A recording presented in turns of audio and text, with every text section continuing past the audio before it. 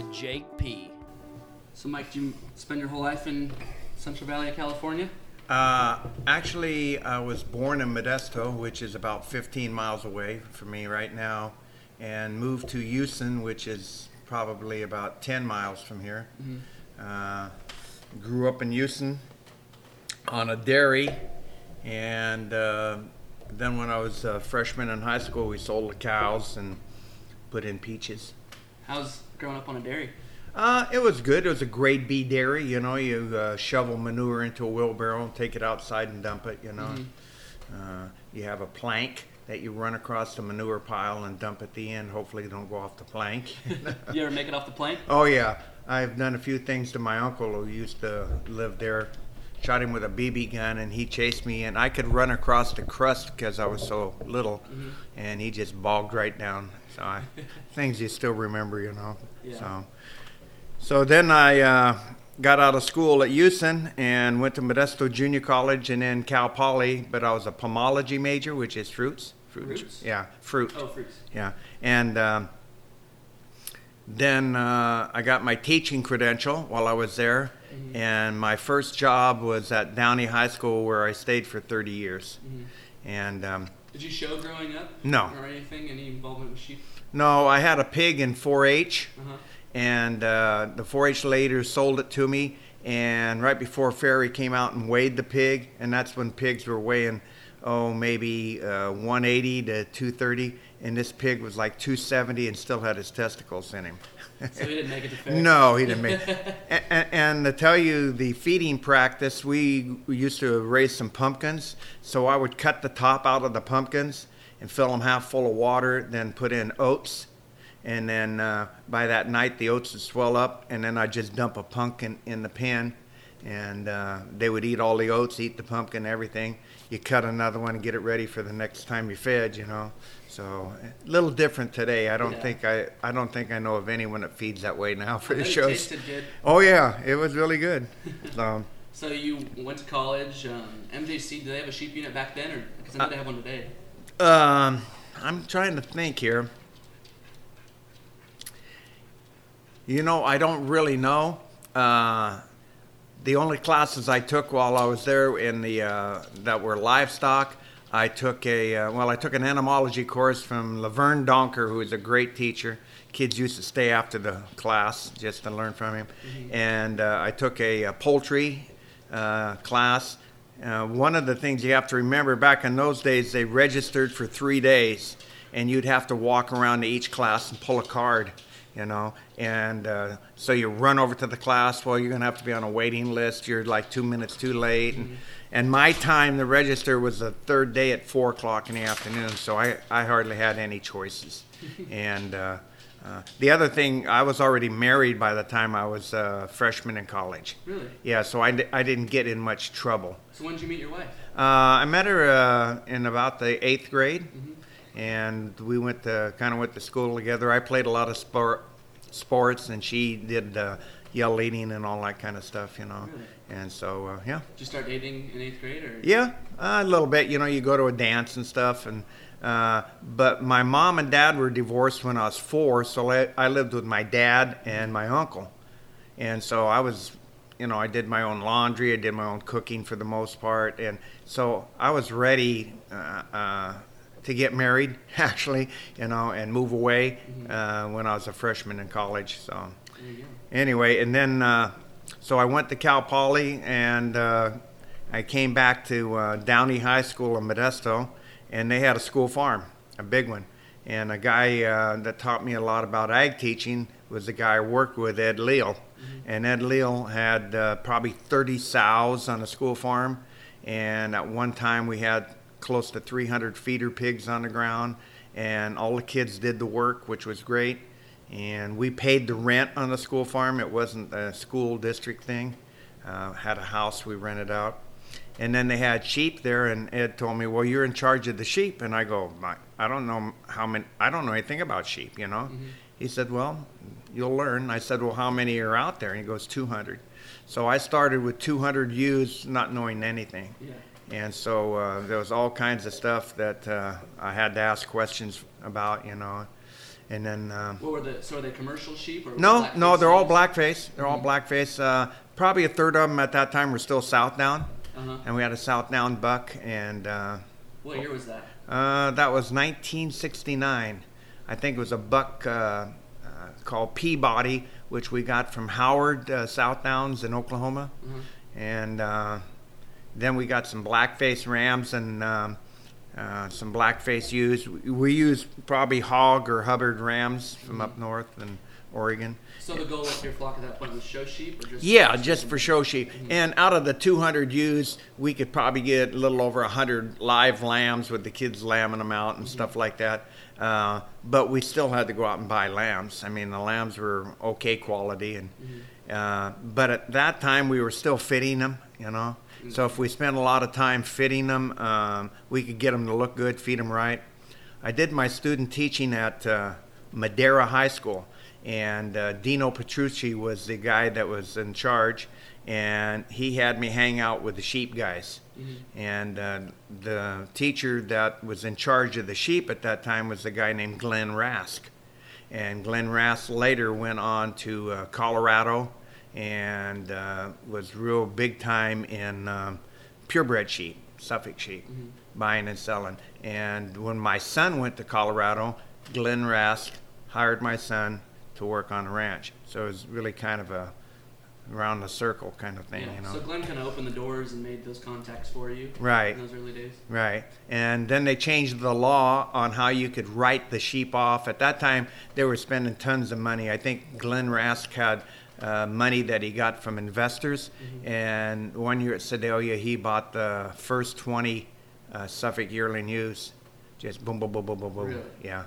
And then by the time Mike was a senior, the money had stopped completely because the tax write-off wasn't there. And so his last check was an orange blocking table, which we still have today. So, So I've just from some other guys I've talked to, there was like a wool and mohair subsidy that right. exists in Texas. Is it the same one you're talking about, maybe? Well, what we used to do when we sheared, the shearer would come in and shear your sheep, and he would take the wool. Okay, then we would pay. A few years later, we would just pay him because the wool had some value. Then you'd get a subsidy on top, so you could make money on the wool. Well, today we pay $7 to shear the sheep, and we give the wool away to Wool for Worthy Causes. And they make them into blankets and stuff, and they use disabled people to kind of do that. So if you have 100 ewes and you shear them twice a year, you're going to pay $1,400. You're going to throw away $1,400. Yeah. So, but it's part of the management. You got to kind of figure into that. So. So let's jump back to those early days of your flock. At that time, the market lamb shows were fitted purebred Suffolks what was winning. Right. Just getting away from the Southdowns, they were just too compact and too lightweight. The first year at Stanislaus County Fair, 1969, I think the lambs had to weigh between 90 and 110 pounds. And you couldn't weigh under 90, and you couldn't weigh over 110, they'd throw you out. And it's a little small for a purebred Suffolk, I think. Yeah. No, they were a little bit different, you know. They were still thick and wide, but finish was very, very touchy, you know. And a judge used to get on the microphone, and this guy's 1/10 too much, and he's carrying a little bit more. Where today they don't even hardly talk finish. They want a market ready and a wide sheep that have a little bit of cover on them are at an advantage, and some of them might be a little bit soft, but as one guy put it in the early days, you hang them in the cooler, they're not soft for long. You know. So and I think in 1972 we had moved out here to the ranch where we're at right now. right now, and we had bought a lamb at Purple Circle from a guy named Todd Burnett. And the lamb got too big on us, So we went up in the mountains, up in the foothills here, and bought a guy had bought a Suffolk ram from Olson Brothers out of Utah, and he had about 20-some lambs born. Well, by the time we got up there were 2 left. So we bought a 35 or so pound lamb for our county fair, and 60 days he weighed 96 pounds. Oh my gosh. So I mean, we just poured the feed to him. What Well, breed was he? Those just Suffolk crossbred, Cross? yeah, Suffolk cross, and it was nice lamb, thick. If I showed you the picture, you might get sick to your stomach. But 30 anyway, pounds is pretty small. Was that like a 60-day wait, or was he just? oh, I don't think he was weaned yet. Oh, okay. And so we brought him home, and anyway, we just fed him and fed him and fed him and fed him. Well, my son practiced all the time. He weighed probably 30-some pounds when he was showing just about, and he was 9 years old, okay? Yeah. So he goes into the ring, and the judge was the kind of judge that had commercial sheep, and he just fell in love with the lamb. Yeah. So there's 550 lambs shown. This lamb weighed 96 pounds, and he was the grand champion lamb of the show. The next year, people were hanging around the pen because they were mad. You know, here's a kid that's been showing for 8 or 9 years, and he gets beat by a 9-year-old, you know. First timer, you know. And then he won novice showmanship. And then he had the older ewe that he had bought from Burnett. You know, he showed his breeding stock. And that was the first year they applied for Outstanding Sheep Exhibitor. Mm-hmm. So here he won Novice Showmanship, Grand Champion Lamb, and Outstanding Sheep Exhibitor, and he's 9 years old. And I mean, people were upset. It sounds like county fairs really haven't changed much. No.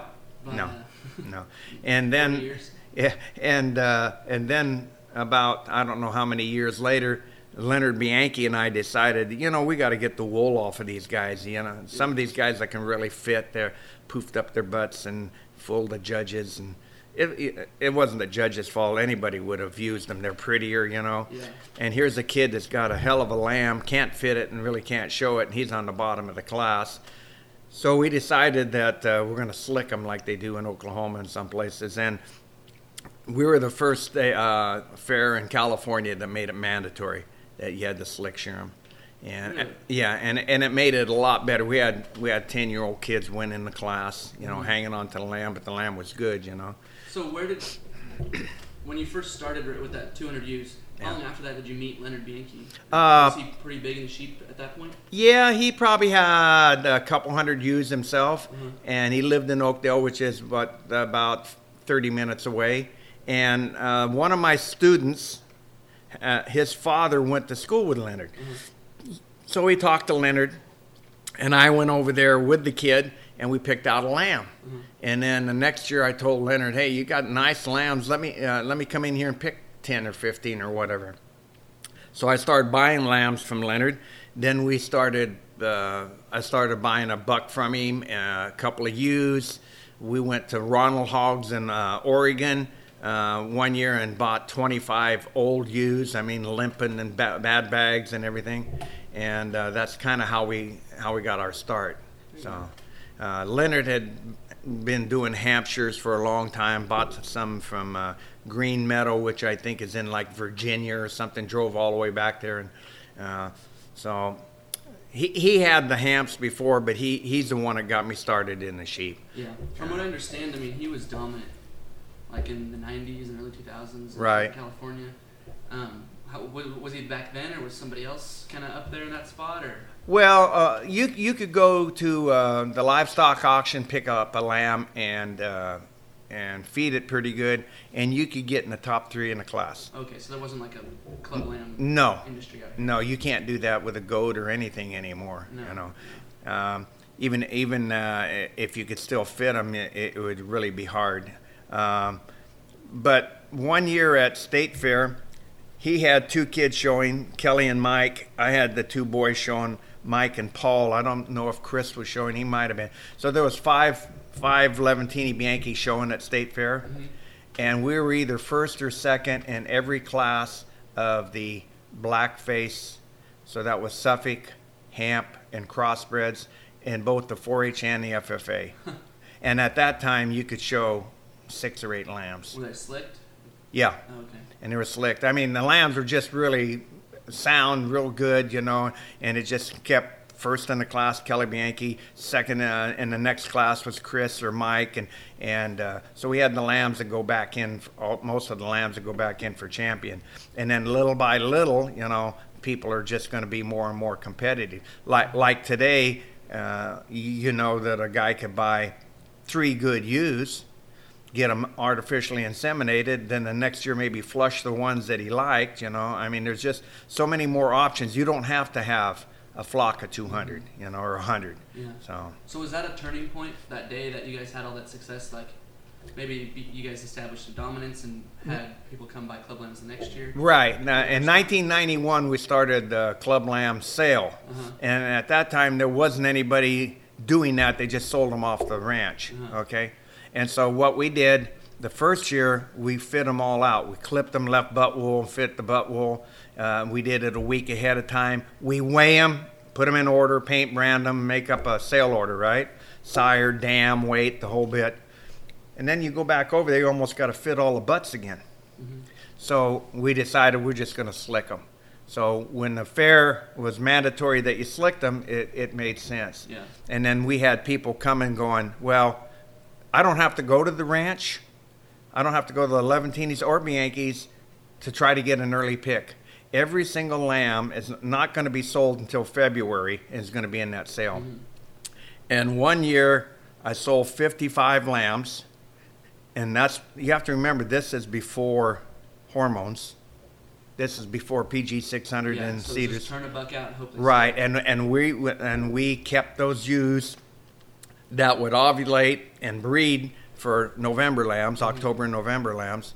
And I sold 55 lambs, and I averaged almost 580, and that was back in 1990. That's quite a bit. Oh, I was tickled pink. Yeah, I'm sure. So just took off from there. How long did you guys do those sales together after that?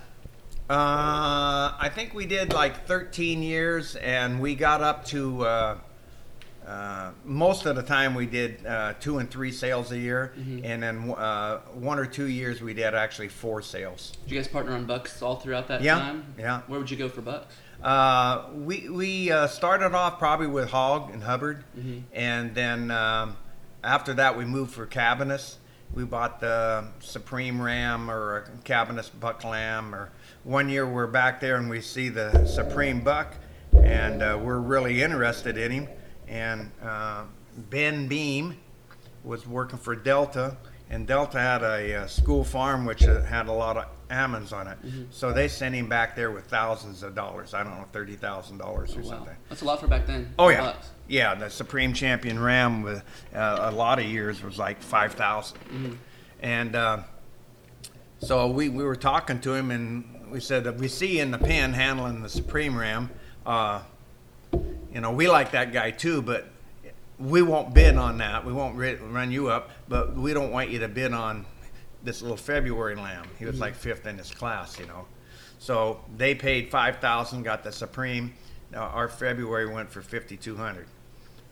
Really? And we called him Big Time, and we used him for 9 years, which is unheard of now. If you use a buck for 3 years, it's pretty amazing. Yeah. You know, even the guys that have a buck that they push to be the number 1 buck in the United States, they use a son or a grandson, they move on pretty fast. So how long after you and Leonard kind of started, you know, the Club Lamb, you know, basically having an industry on this part of the country out here, how long after that did, you know, Beam and Niswonger and all these other guys kind of start, and Harry Sampson, how long after that did they kind of start to... I think Harry's been in it quite a while, and Beam was in and out of it. He was up, I think, at Shasta College or something, and John and Carol were in beef, but and little by little they could see that you're getting good prices here. You work your butt off on a steer and you make 300, you know, or you can make 300 by selling a lamb. They thought, well, I can get a lot more lambs, and so little by little it built up. Now in this area there's a tremendous amount of people raising show lambs. Well, this is the mecca of California for sheep. I wouldn't doubt it. Have you ever been to our sheep tour? Yeah, I was there for the first one ever. Yeah, And so I don't know how many there was then, probably 25, 30 people. Well, last year we had 135 people for the sheep tour. And so just kind of explain, the sheep tour is just in this county? We used to have an open barn. When my wife was still around, we'd have an open barn the weekend of Christmas. So if Christmas was on a Wednesday, we would have the open barn the first Sunday after that. Yeah. Okay. And we'd have 10, 12 people and cider and little kids, and we have lambs in the barn and they can handle them and stuff. So when we stopped doing that, I thought, it would be nice this time of year if we kind of had people come through that are interested and we just show them our sheep. And so we started doing that a little bit.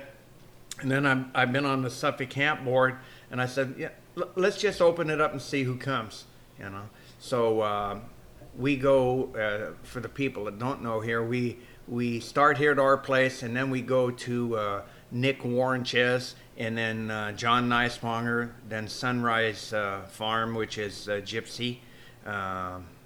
It isn't Keene anymore, is it? Gypsy Stark. Yep. And then we go to the Bianchi Ranch, and then we go to Beams. We've gone to Farinelli's. We have lunch provided for the people. Marinos, Covers, Lanes. And that's a dozen, if not way more places. And right. It's all just within 30, 40 minutes of Modesto, right? Right. And so we can start here at 8 o'clock in the morning and be done by 3. And now we're starting to get, Schroyer was out and Hobbs has come out. And I would imagine more people are going to come. And Schroyer said it the best of all. He said, if I call 6 people out there, they would show me the sheep, but they wouldn't be able to get it in order, and they would not, I might find one here, drive 45 minutes, and then have to come back to the neighbor because he isn't there until the next day. But he said, being in order, I can go from that one to that one. And I told him, I said, looking at sheep at different places, I said, the other big advantage you may not realize is that you can stand in the back. And you can look and you can listen, and you don't have to entertain the farmer. Yeah. The farmer says, well, this one's out of so-and-so, and you have to say something like, oh, I like that one. I like that one. Or, yeah. Or, oh, he looks like he's doing a good job. Yeah. You can just sit in the back and say, those are crap, Yeah, exactly. So one of the guys was talking about, I'm getting old. And that's the other thing. I know of 5 people here that are 75 years of age or older, 5 ranches. So that's going to be interesting in a few years. But one of the guys said, every one of these is for sale. Every sheep on here, I'm getting a little old. And Schroyer says, I'll take that one right there. And the guy 2 minutes later goes, oh, no, I don't want to sell that one. Oh, my gosh. And then, we went to one place, and the poor guy was almost in tears. And we were asking him what the heck happened, and he said that he lost the ram just the day before one of his stud bucks just the day before they got out there. And the guy said, well, what happened? He said he ran off the cliff. He didn't see the U-turn. Oh. So Jeez. that's bad. That's too many years teaching ag right there. So. How many more of those you got, Mike? I don't know. We're about to find out. Yeah. So yeah, the Christmas tour works real well, and then we live in an ideal place. I can drive 5 minutes and go to a feed store that carries medicines and everything I need. Every feed you can find. Right. I can order from Associated Feed, bulk feed, and have it almost the next day because they're 20 miles away from me. I've got a lady that's 30 minutes away that I can call in the morning, and she will semen check the rams for me. Okay. There's 2 vets that, if one vet's busy, there's another vet that's here local. We've got hay companies. We've got a great little auction yard. A lot of people have to drive them, 3.5 hours to the auction. We have to drive them 40 minutes. Escalon, right? Escalon. Yeah. And so it's kind of ideal. A lot of, I only own like 3.5 acres here, but I've got 12 acres on the other road that are in individual 4 3-acre farms. And they don't know what to do with them. Yeah. So they have fence, they have pasture, it's all irrigated, so the whole summer I don't have to feed anything. So Really? So you have 3 acres here. right. What's the most amount of blackface ewes or say pairs you've had here, maybe springtime or fall? Well, one year I taught ag, Yeah. one-man department. I coached 2 varsity sports, okay, softball and basketball, Uh huh. and I had 200 ewes Oh boy. On 3 acres. on 3 acres, and it was El Nino. El Nino. And I'd go out. I went out one morning, and you couldn't see anything. It was just flooded. And I probably lost 2 lambs that couldn't get through the mud, But it was just way too congested. So I get up in the morning, 5:30 or 6. I go out and feed. If something lamb, you put it in the barn. You go to school. I was close enough that I could hustle home at lunch, maybe get a lamb out or something, throw it in the lambing pen, go back to school, and then you have practice. Or you have a game, so you hop on the bus and you go to Merced. The game's over at 9. You get back to Downey High School at 10 o'clock. You get home at 11. You haven't fed, you haven't checked, So if 4 used lambs, you got to get them in the pen. You got to get them started, dip their cords, and all that kind of stuff. But Sounds like you had all kinds of free time. yeah, I was a lot younger, and you could handle that. But Definitely. yeah. So you and Leonard owned bucks together and just Yes. kind of was he probably one of your best friends in the Yeah, town? yeah. He would sell us a half an interest, or we would buy a buck and then we'd split the cost. And now Jamie Farrow and I kind of do that a little bit now. Yeah. If we find a ram, and then we share rams back and forth. And in all reality, that is great. Yeah. Even if you only have 30 ewes and you AI all of the ewes and stuff, you need a cleanup buck. And he has to be as good as the AI buck. Right, you know? right. And so if you have a couple different people, Jamie's got 2 really good yearlings, and I've got probably the best group of buck lambs that I've had in a while. And so we kind of can flip flop back around, and it works out really good. Mm-hmm. So in those days, maybe back in the 90s when you were kind of just learning as you were going, or was Leonard teaching you, or you're both learning at the same time, you think? a little bit of both, trial and error. Yeah. How'd you guys, pair up ewe families to bucks? Were you lining stuff up or just breeding for phenotypes? Or? Yeah, just probably breeding for phenotypes, and it would never fail that my bucks would work better on his ewes, because we always had a little bit. We were a little bit more up-fronted, chest floor, and Leonard was a little more mass. Mm-hmm.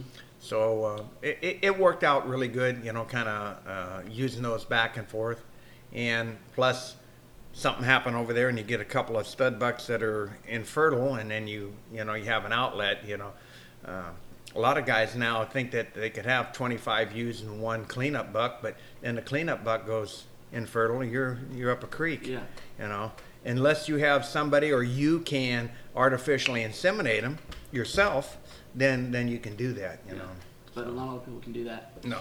And so every one of our, well, not yet. We got 5 more days before I do the last group. But we're already down in breeding fall ewe lambs. Right now. Yeah. In other words, all our brood ewes were, well, all except 5, were artificially inseminated already. And then... so they'll lamb right at 12 months, those fall borns? Sure, is that right? Let me say October, November, December, January, February, March, April, May. So they're going to be about 8-9 months. So 8 and 5 is 13. Yeah, they'll they may still have their lamb's teeth. Yeah. But they seem like they can handle it better. Mm-hmm. This kind of sheep. When they were a little bit more like purebred sheep, and we were showing, and they had to have a little more size and scale and all that. Those kind of sheep, you'd get 1 or 2 good ones a year. Now out of the, I got about 80 brood ewes. Now out of the 80 brood ewes, I want to have 120 at least good, solid lambs. So it's an entirely different thing. So yeah. So I know you kind of did a lot with Miller Hamps. Probably in the early 2000s, right? How Right. did that come about? Where did you guys start going? Well, like I said, the first one was hog up in Oregon, and then we, for years, went with cabinets, and cabinets just kept getting them too lined up and too pretty, Uh-huh. and So we had met Jimmy Miller at Sedalia one year, and did a few things with him. And so I bought half interest in a couple stud bucks, and then I'd have them out here for lambs, born October, November, December, and then we'd ship them back there, and then he'd breed for January, February, March, April. That works good. Yeah, it worked really good, and he's real sensitive about. He and Leonard were more sensitive at the time. Oh, they got to be purebreds, and they got to come from this guy. And I'm not even going to go over and look at those guys' sheep. To me, I just go over if the sheep is a good sheep, and genetics sound good. I'm open to looking and buying. And so I don't know. Right now, the Miller sheep are not as hot as they used to be, and I think there's a ton of good ones in there. Why do you think those bucks worked so good on your ewes? Were they just kind of way different, more masked up, maybe? I don't really know if it was that or not. They were a little bit more mass to them, and at the time the shag was coming in and a little more wool on their face, and we were getting some of that from hog, and our sheep were kind of pretty at the time, and so they were kind of thickening them up. Yeah. And then now we breed a lot to rural bucks, and the first year we bred the rural bucks, we had bought a buck called Rack City, and we bred him. Well, there were 5 of us that bought him, so we each took 25 ewes and we AI'd them. So there was 125 ewes, just boom right then. And out of the 25 ewes, we got 22 stuck, and we had 45 lambs. Wow. And you couldn't hardly tell them apart. They were just really good. And that kind of got me hooked on the AI. For example, we sold quite a few. I think we sold 9 lambs to Las Banas, which is a May show. We had two second places, 7 first places, the champion FFA, then champion 4-H, and the Grand Reserve were out of that group. First year. And 2 of the kids, the champion 4-H kid was the second time showing, and the champion FFA kid was the second time showing. Love to see it.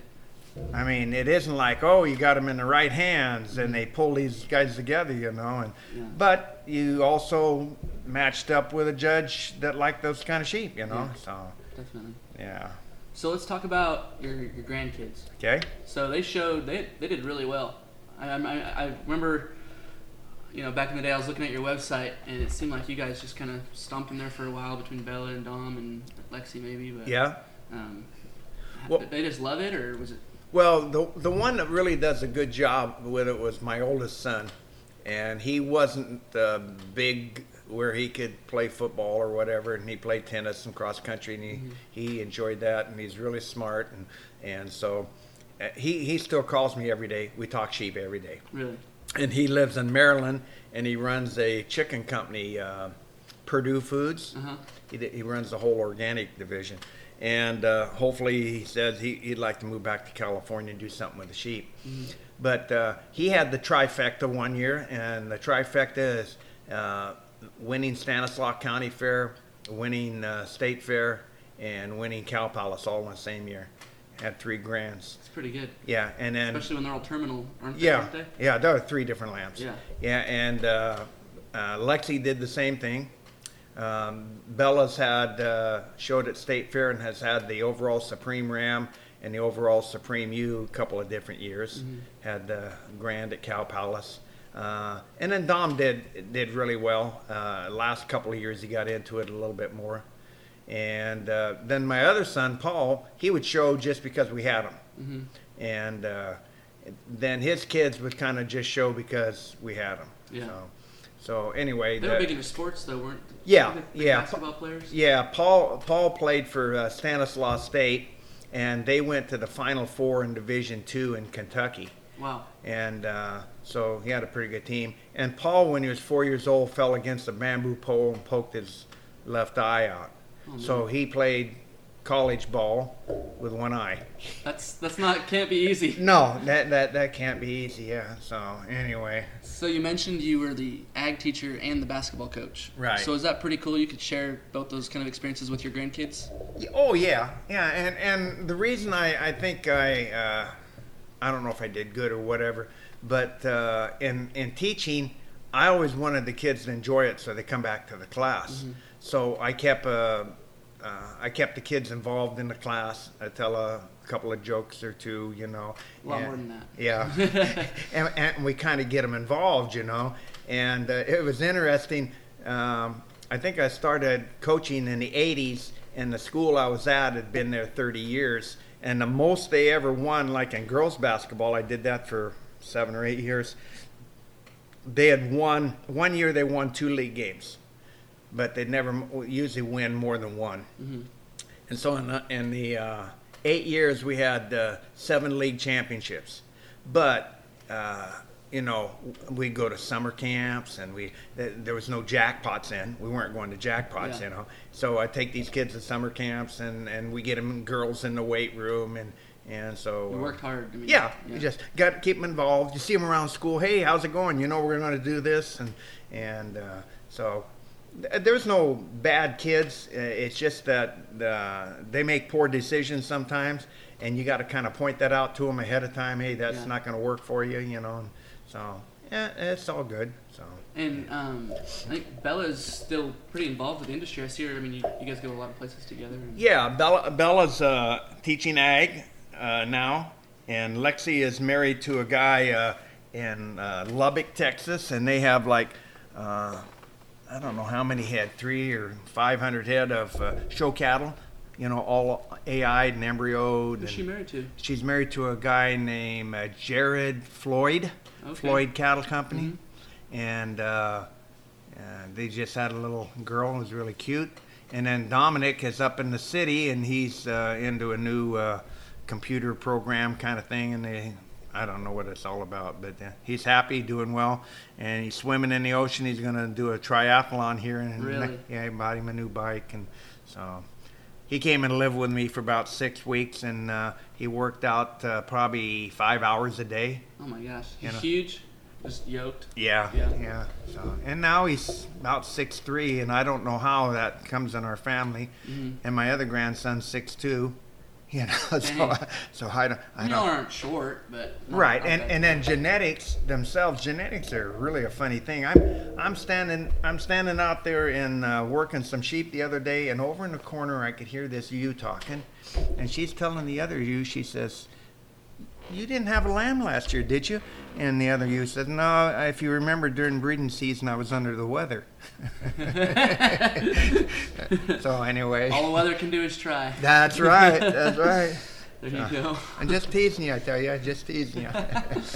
So, you taught ag for how many years? Well, I taught 30 years at Downey and 5 years at Bayer. Yeah.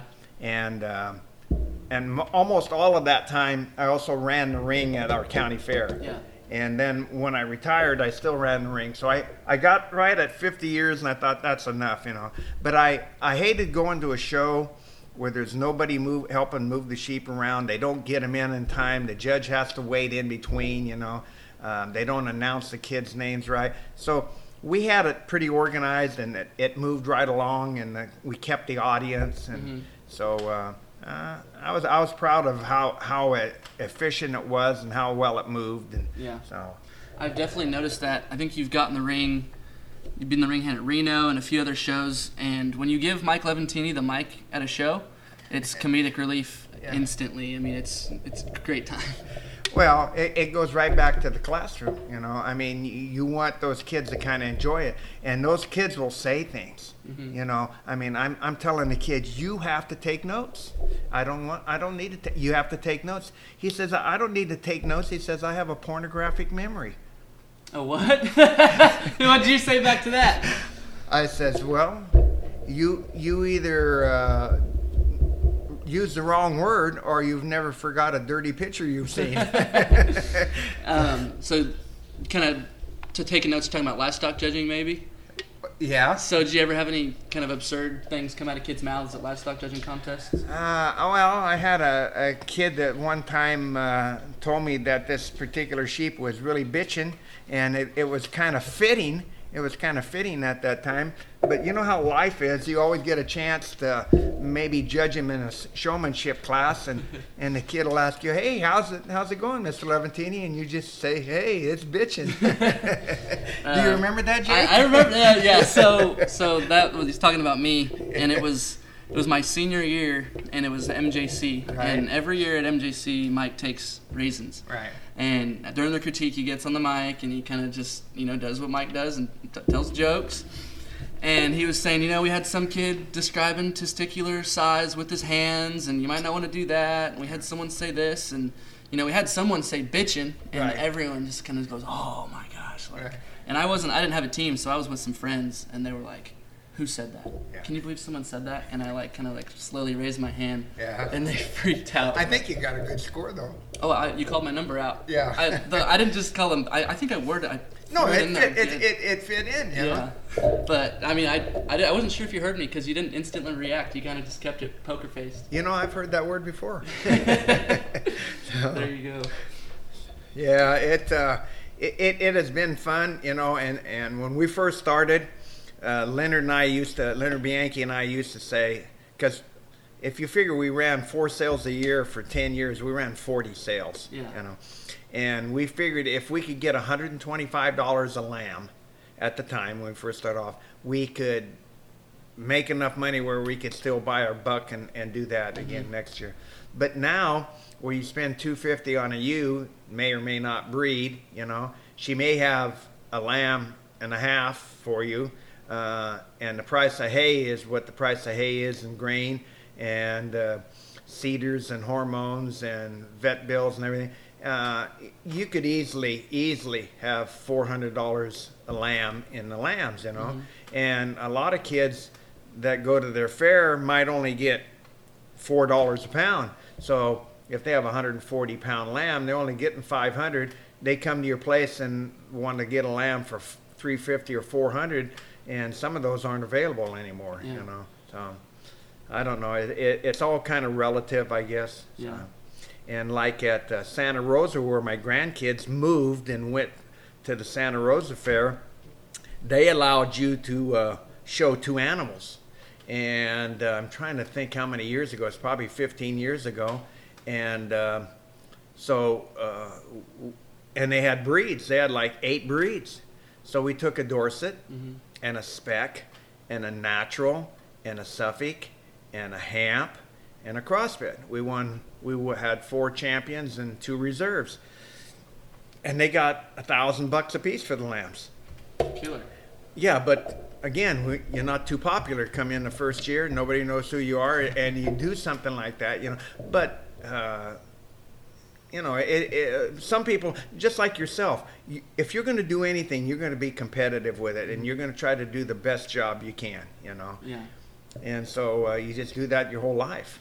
So That's how you anyway, get there. Yeah. So, kind of since I've moved out of California, I've observed other places do county fairs way different than us. A lot of times they're not terminal. You have to make the sale, and you get your animal back, and you can take them to a major. You can take them to state fair. These county fairs out here are way different. They're all terminal. It's kind of just explain those to people who don't know. Yeah, it's kind of interesting because a guy goes out and buys lamb for $3,000, but he can show it and maybe have champion at 3 or 4 fairs in the Midwest.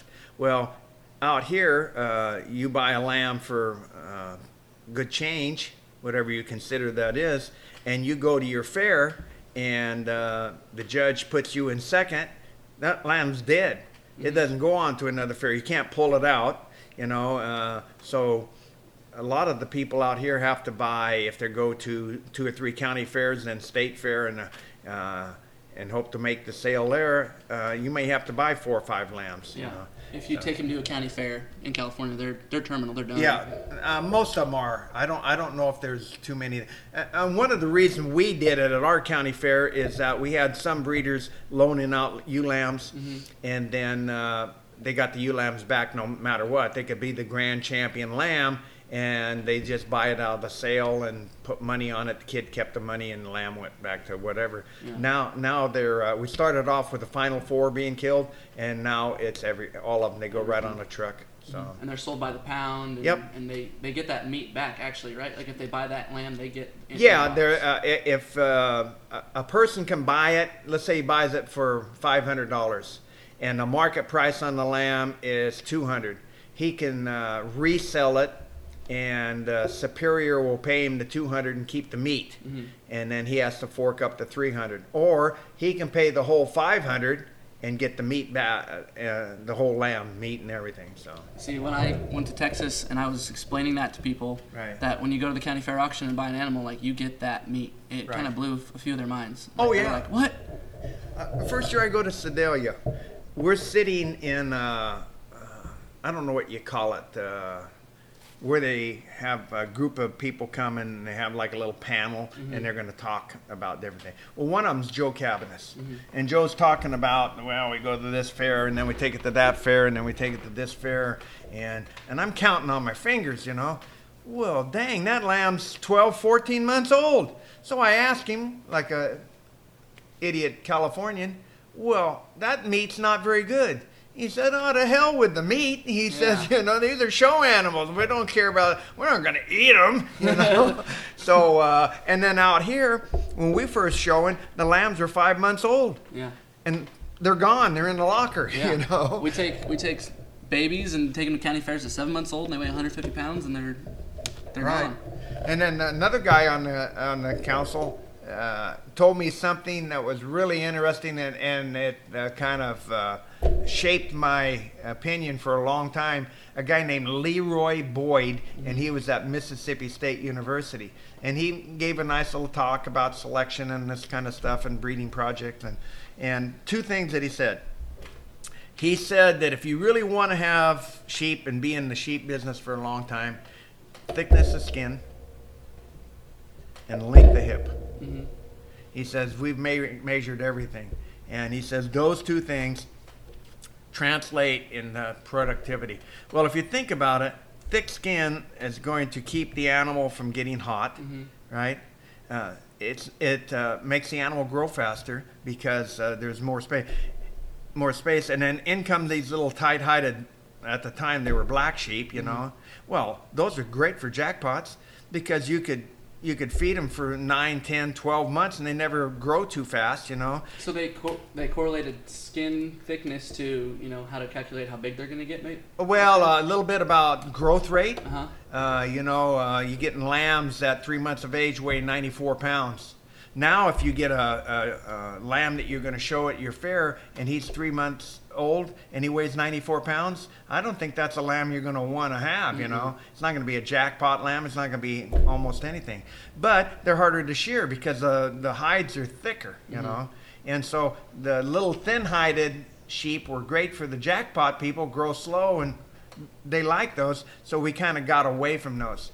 So we were at Sedalia, and you've been to Sedalia, and it's hotter than heck, and you're just dripping wet at 8 in the morning. So we walked around the different pens, and here's a nice little tight-hided weather sire sitting there. And then you go over here and you see this big old Suffolk out in the sun, and he's just sitting there chewing his cud, and he's got rolls all up and down his neck, Like a Brahmin bull. Yeah, kind of the same thing. So I come home on the other thing, and I had probably 35 ewes at the time. I separated, I measured them all. I wrote down the top 10 ewes, in my opinion. These are the top 10 ewes in my flock, okay? And then I measured from hips to the pin, okay? And I measured the length. And it's not a lot of difference. It's a 1/2 inch, 3/4, But the eight longest one were in the top 10. And about the same thing, 8 of the shortest ones were in the bottom 10 in a sale group. So if you just had to tell somebody, go home and measure your sheep, or you're going into a flock and the guy's dispersing, and you pick out 20 ewes, but you only want to buy 5, do this measurement. I wouldn't do the skin because Most sheep are good hided today. Right, and it's going kind of the wrong way. It's just like shag, you know what I mean? Just to try and Yeah, I don't know how shag would boil up in a stew. maybe picking it out of your teeth for a few days or Yeah. something like that. So, So, do you have any cool buck stories that happened maybe with Leonard along the way, or how did vintage come along maybe? Or? let me see. It seems like a lot of guys have a buck story where the buck stayed intact or was kept almost for an accident and then just worked. And Yeah. anything like that? Well, we got this bunch of ewes from hogs, and after the first year, we had 3 left, 3 good ones. And Leonard, Those old ewes. old ewes, yeah, they were real old ewes. So they were about 8 years old when we bought them. So Leonard took this one ewe that produced the best set of lambs and actually put a bell on her. And he was of the theory that you're showing people your sheep and you have 3 belled ewes. Those are the 3 that the people are going to look at, so they better be your best 3 looking ewes. So the old bell ewe one year has a set of buck lambs. And I'm over helping Leonard dock them and castrate and all of this kind of stuff. So I pick them up, and we used to hold them, and they used to put a shingle that had a notch in it and then take the hot iron and cut off the tail. And so Leonard was doing that, and he pulls up the scrotum like he's going to cut it. And I said, "You don't want to cut this one." And he says, "Well, we can't keep them all, you know." And so he cuts through the scrotum. And I go, "That's the bell ewes buck lamb. I thought you were going to keep him." "Oh, crap." Goes in the house, stitch it up, you know. Go and get some sewing string, or Yeah, sewing string. So he didn't have any suture stuff, but he just took a regular sewing needle and put it in there and just stitched it up and give him some penicillin, and he was okay. And at that time, I bought a third of him for $1,000, and we called him Oops. Oops. Yeah, Oops, and that was probably one of the first sheep we got. So.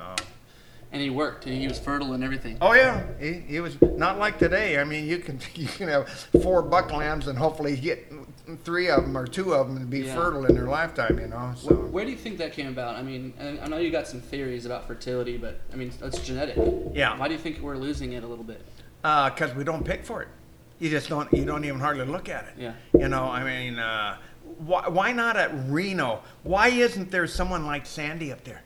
You know, Sandy Farinelli, and just say, okay, we're going to take all of the yearling bucks, or over there she'll do it for $20. Hey, I really like that buck lamb, and I got enough money maybe to buy it. Can I take it over here and get it semen checked?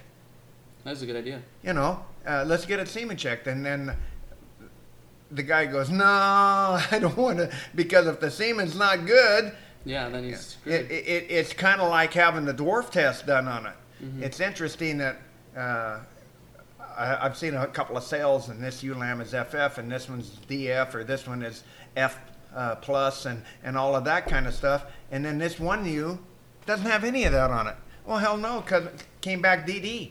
And so he just didn't put it in there. Yeah. It isn't like you have to put it in, you know. So I don't know if people would want to do it. But the thing of it is, if you have an FF buck that's really thick and everything, you'll get a little more money. Oh, yeah. And so the same thing if this buck was had good potency, but we just don't, you know, like on the commercial places, they actually measure the circumference of the testicles. Mm-hmm. We hardly ever do that, so we don't check for it enough. So Mm-hmm. I don't know, good or bad. It's just that's kind of the way it is. You can't have everything you check for, you know, and so you just put your priorities there. I just need a better chest floor, or I just need a bigger rack, or my tail sets off a little bit, you know. Just breed for one thing, you can't. Yeah. And you can't throw all of the other stuff away. Like I have a buck lamb out there. He's Bishop Bullwinkle on a really nice shake and bake daughter. Mm-hmm. I really like him. We've tested him 4 times now, and we can't get him above 50%. And it's just not quite good enough. So what I'm probably going to have to do is just turn him out towards the end of the season with a bunch of ewe lambs, and hopefully he's good by the time he's a yearling. So. Do you think the environment that those sheep are raised in has to do with it too? Like I've noticed, like, if a buck lamb grows up in a barn extremely pampered, they're gonna have a hard life if you're gonna breed them a lot, it seems like. Or if the buck lamb that you don't like, that you just turn out with the keepers Right. all spring to get fat, he's the most fertile buck for the rest of his life. I mean, does that kind of stuff come into play too? Well, I've got kind of two stories on that. I think a lot of times where the weather's real bad, and I'm not going to use any names, but you go into their barn that's temperature controlled and everything, and a lot of times they might be treating them for something. We're out here, most of our bucks are under a roof, but the wind's blowing through and they get a little bit more stress on them, and those bucks seem to have a little bit more longevity to them. And some of the other bucks that these people bring out, they really look good, but they don't last very long. Yeah. You know, and so. Do you think it's a major issue we really have to worry about, or it's just kind of part of what we do? You can ask somebody you trust. I'm going to buy one from this guy. What do you think? You know, or you can just do hard knocks and buy one here and it dies, and buy one there, and it, you know, yeah. So that's a possibility. There was another thing I was going to bring up about. I'll think of it maybe in a minute. I've been wanting to ask about vintage. I remember when I was, like I said earlier, probably about 13 years old, I was on every sheep breeder's website, and I remember Levantini Club Lambs had all these lambs out of vintage, sons out of vintage. Right. And so how did he kind of come about? Was he just way different at that point? Or? Well, I'd go back to Miller's every year. Yeah. And I saw a buck lamb at Miller's that just jumps out at you.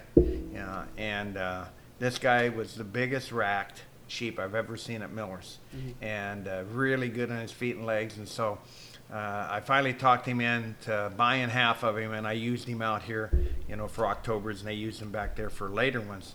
And his first lamb crop, we kept 8 buck lambs. I don't keep eight buck lambs. We kept one son for ourselves. We sold 7 sons, average over 4,000 off the place. One of them we sold to Bowles. Is it Bowles? Jackie Bowles, yeah. Yeah, and she took it to State Fair. It wasn't our top one. In my opinion, it wasn't our top one. She had the Supreme Ram, State Fair. Okay, each of the grandkids took a ewe lamb, the State Fair, and at that time they were aged and all of that kind of stuff. We had three vintage ewe lambs go, and all 3 vintage ewe lambs won their class. Yeah. Boom, boom, boom. And the one came back in was the Supreme ewe. So we had the Supreme Ram that we didn't show, and we had the Supreme ewe out of the first lamb crop of vintage. So he worked. And it didn't stop there. I feel like Kelsey had the champion ram with the Levantini buck more than once. Maybe. Yeah, she may have. I don't know if she had another buck lamb or not.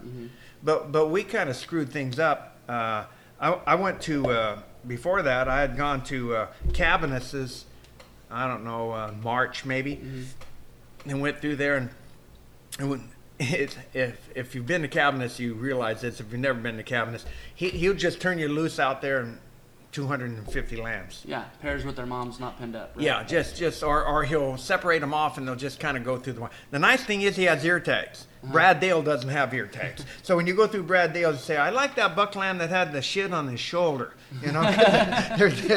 There's no, anyway. I've heard at Cabinets is if you like one, you better catch him. Yeah. Because you're not going to see him again. Right. That's right. And you write his number down. Yeah. And then you go in and you tell him, hey, I like the numbers of 14, 104, and 220. Yeah. Okay. And then he comes back a couple, oh, yeah, we're keeping those 3. And I think what he was doing is having all these guys go through. So he can pick his keepers. Right. Not a bad idea. Barry was really upset. He spent like 2.5 hours in the 2 or 3 that he picked. First of all, they're a little on the rough side. Yeah. They're not babied like maybe they are up in Iowa and some of the other places where people come through. They got to look the part. So that was kind of interesting. So and I go through there in March and I see this buck lamb. He's okay. He's not too bad. So I go through there and call him, and it's right before Corp, which is the end of April. So I'm going through there again, and I call him, and I said, we'll be out in the morning, okay? So in the morning, they just get him off the shearing table. They sheared him for us, And I see him there, and, he looks pretty good. And I said, what do you want for him? He goes, 10,000. Well, at that time, I go, 10,000, I don't know. I called Leonard, and Leonard said, nah, let's just kind of wait. So then we go to Sedalia. the lamb looked really good. I'm trying to think of Weber. Clay. Clay Weber was the judge, and for some reason he had him in fifth.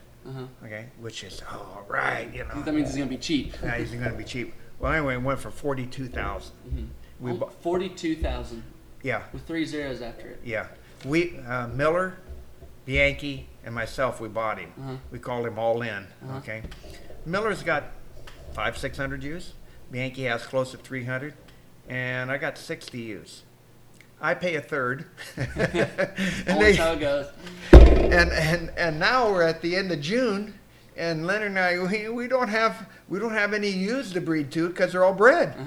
So Miller took them down his way, and used him. And then we told him, hey, if this sucker dies, and we insured him, if this sucker dies, we want to get a ram lamb next year. And he said, okay. So we worked that out. He's a real great guy to work with. Both of them were. And so the following year we used him. Well, I don't know if it was a competition kind of thing, but the Miller family took a couple of lambs to Sedalia the following year out of him. They weren't very good. You know, like we spent the money on cabinets. Don't do that. Don't go to cabinets. I don't know what that was all about. But anyway, and Leonard had a rip of a lamb that he liked. I said, Leonard, take that back. There was people back there bidding all kinds of money. They'll look at this ewe lamb. He was really good. So Leonard didn't do that. So we used all in for about, I don't know, maybe 4 or 5 years, kept some sons. And we got our money out of him. He did a good job. Sold him to Dietz. And Dietz has some good females out of him. So anyway. But a buck lamb, that kind of money, yeah. That's a lot. Yeah. That's a lot. So. Well, we're kind of right at about an hour. Okay. And they're going to cut you off on the air? They're going to cut me off on the air. It's too long for a podcast is what I've heard. Okay. But let's just finish it with one last question I kind of like to ask everybody. But if over the years, it doesn't even matter what trend that it might kind of tie into, but over the years, what's your favorite sheep you ever seen? Whether it was a buck or maybe a mature ewe or even one in the show ring, even one that maybe didn't win a show. If just one that you just absolutely loved and kind of why.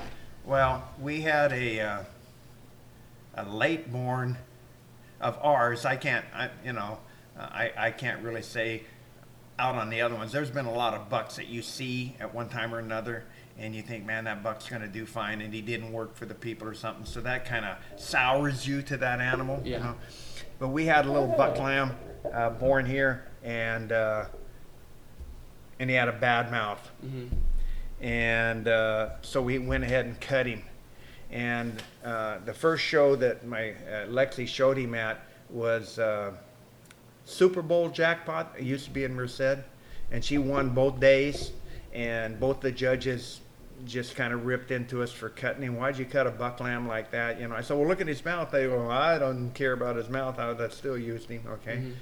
Then we took him. And then later, we took him to Cow Palace, and he weighed 152 pounds here at the house. So we took him to Cow Palace, fed him light, and weighed him in. He weighed we check weighed him. He weighed like 149 or 150. And so the following morning, we had to weigh him in, and people on a scale goes 161. And they were college kids and stuff, and I go, no, weigh him again. No, if he makes weight, then that's okay. We don't weigh him in again. So we had to take him in at 161, and Colby Birch was the judge.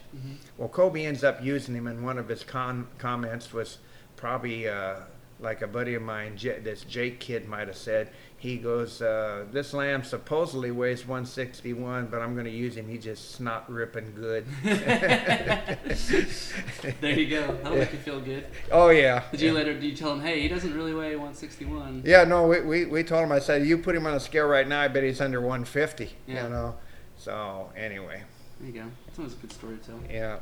Well, Mike, thanks for sitting down with me. You got any last-minute sheep jokes? Crank out real quick? No, not really. You know, it just they just come to you as you. It's been really a lot of fun meeting certain people, you know, and there's a lot of good people out there in the sheep industry that'll help you out and do things for you. Yeah. You know, and since I've been retired, everybody goes, "What do you do with your time?" I said, "I mean, a lot of people come to the ranch, or we do different things, you know." And that's why this COVID deal is so bad. You just don't get to see them, and you don't get to do things with them. So, Yeah. It's definitely a fun life to live when it's going good. Yep.